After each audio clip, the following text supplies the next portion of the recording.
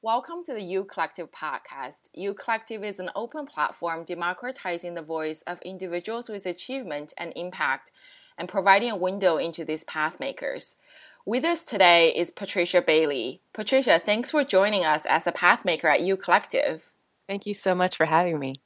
To start with, why don't you tell us a little bit about what you do and your prior experience? Right. Okay. So I just started a new position with Empire State Development, which is the economic development arm of the state of New York. What I do is I help technology companies that are looking at expanding in the New York State area, help them find incentives to help them grow here. So often they'll be looking at other locations because perhaps working in New York is a bit expensive. So what we do is we help them find maybe like tax incentives or help them access resources to talent to help them grow in New York State. But before that, it was a bit of a weird journey getting there. Funny enough, I actually graduated, with a Bachelor of Arts in Spanish language literature.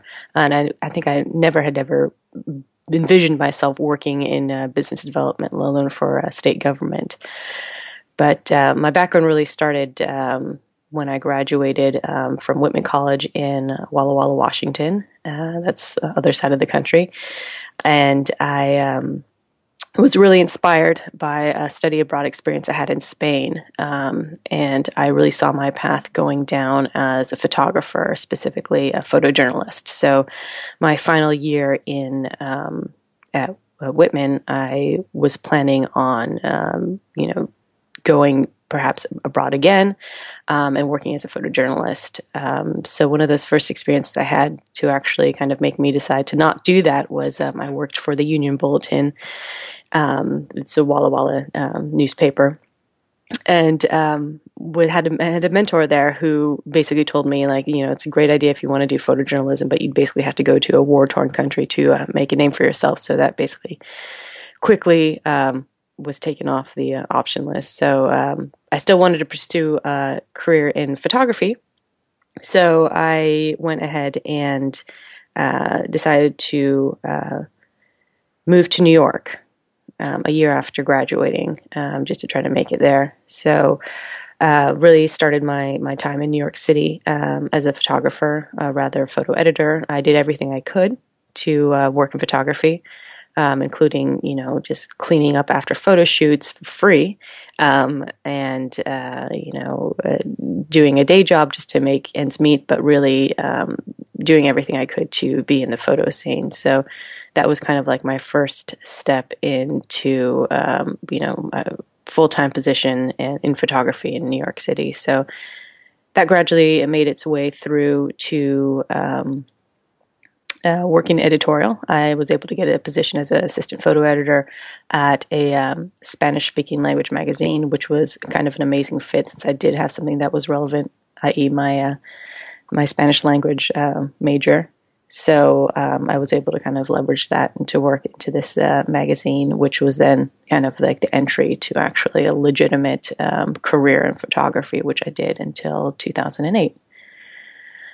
After that, the economy, as I think we all know, was not doing so well. I was working at that time in stock photography, which is photography made in anticipation of usage. So, we would shoot photos of, people at an office, very generic stuff that we would then resell to somebody who could use it for either some sort of ad or in a magazine editorial. So it really wasn't bespoke photography, but rather, photography made to try to sell to somebody who would use it just like off the shelf. So that whole economy is going, or industry rather, was being turned on its shoulders because it really was a photographer's world up until about the mid 2000s, and then with the advent of accessible digital cameras, home software that you could really do your own editing,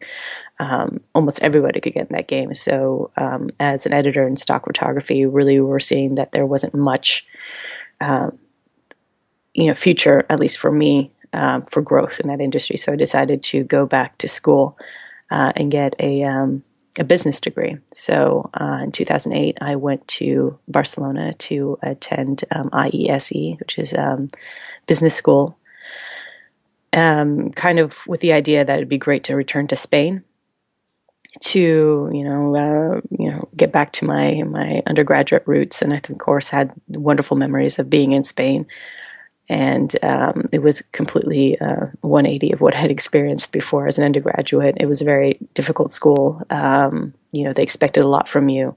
I decided to do the classes in Spanish as well, which was really tough because I had only really studied language arts in Spanish. So I was studying theater and movies and such, and now I had to understand what NPV was in Spanish, so I really struggled. But after 2 years, probably the most difficult 2 years of my life, I graduated and really kind of was inspired to continue with this challenge, because even though it was probably the hardest 2 years of my life, it was the most rewarding.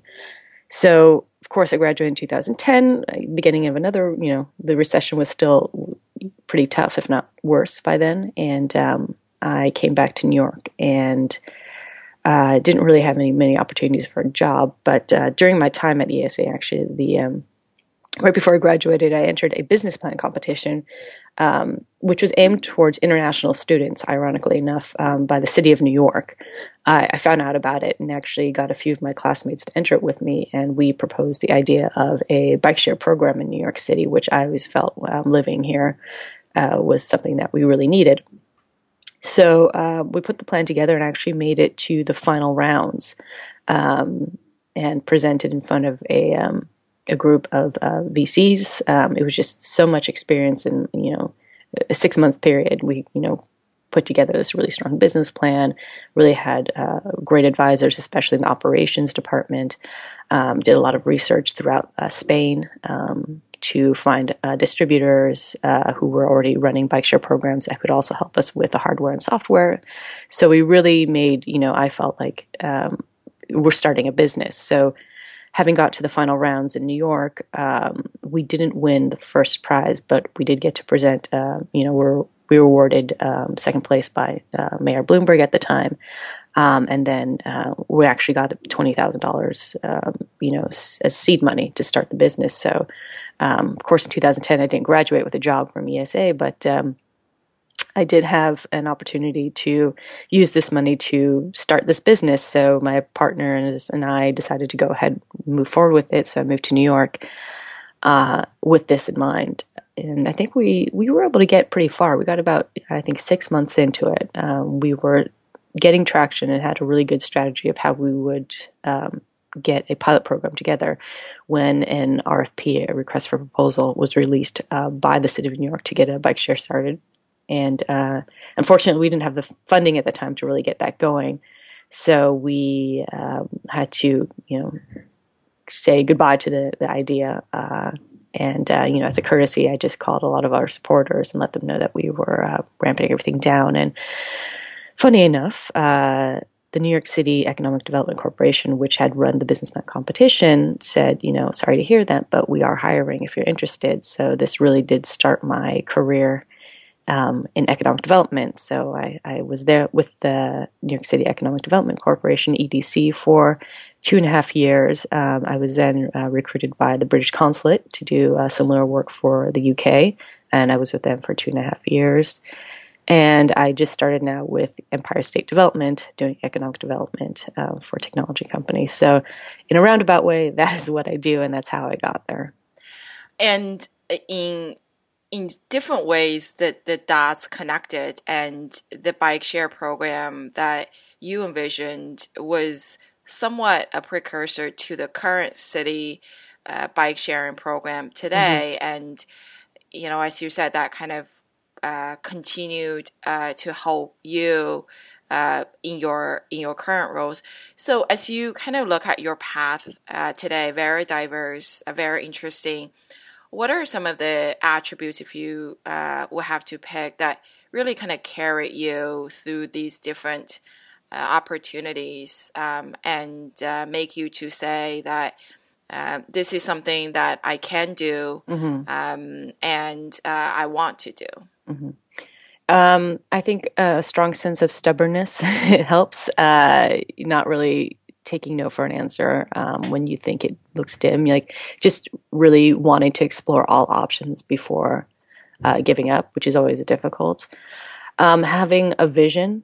I just remember walking down the street when we were working on the bike share program, and just, even with my partner, we're talking about how excited it will be to like see somebody get on one of our bikes, and just we had such a strong vision of that, and I think that really carried us through a lot of what we were, the struggles we were going through, and a sense of fearlessness. Really, I think we all have a sense of someone's going to think negatively of us if we go out there and really go forward and try to convince somebody or sell something, because I don't see myself as a natural salesperson, but especially when you're working on your own business, you really have to be convinced, and you have to be a little bit cocky about how you're moving forward with that. So just stepping out of that comfort zone of what makes you where you normally stand, and like for me that happens to be doing sales, and just really pitching something.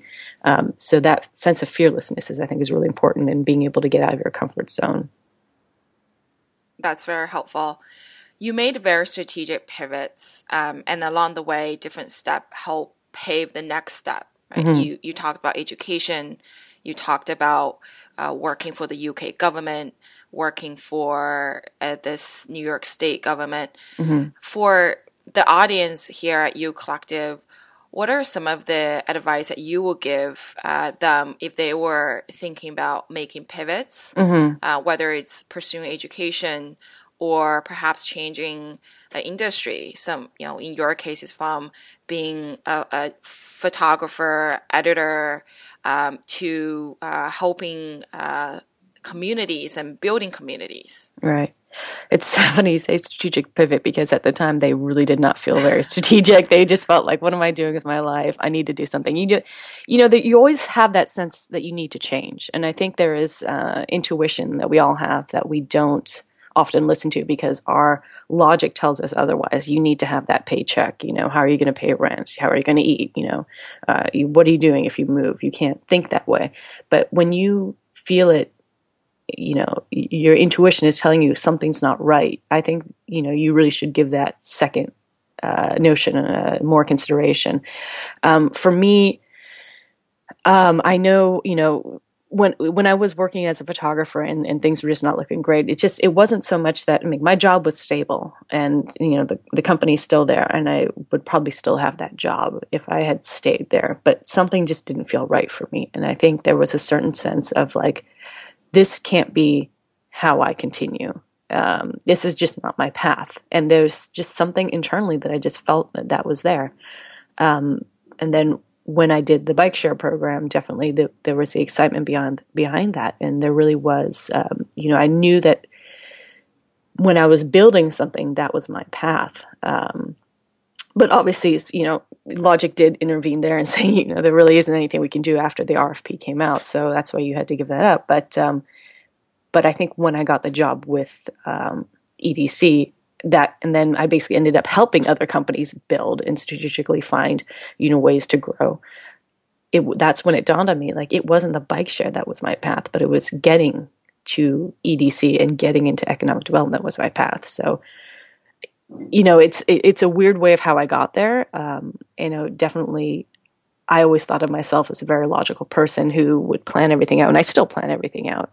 But, there's definitely giving some wiggle room to intuition and letting know when you should let go is something important that you should also look to, because you never know where that's going to lead you. And I think that's kind of how, I was led to where I am now.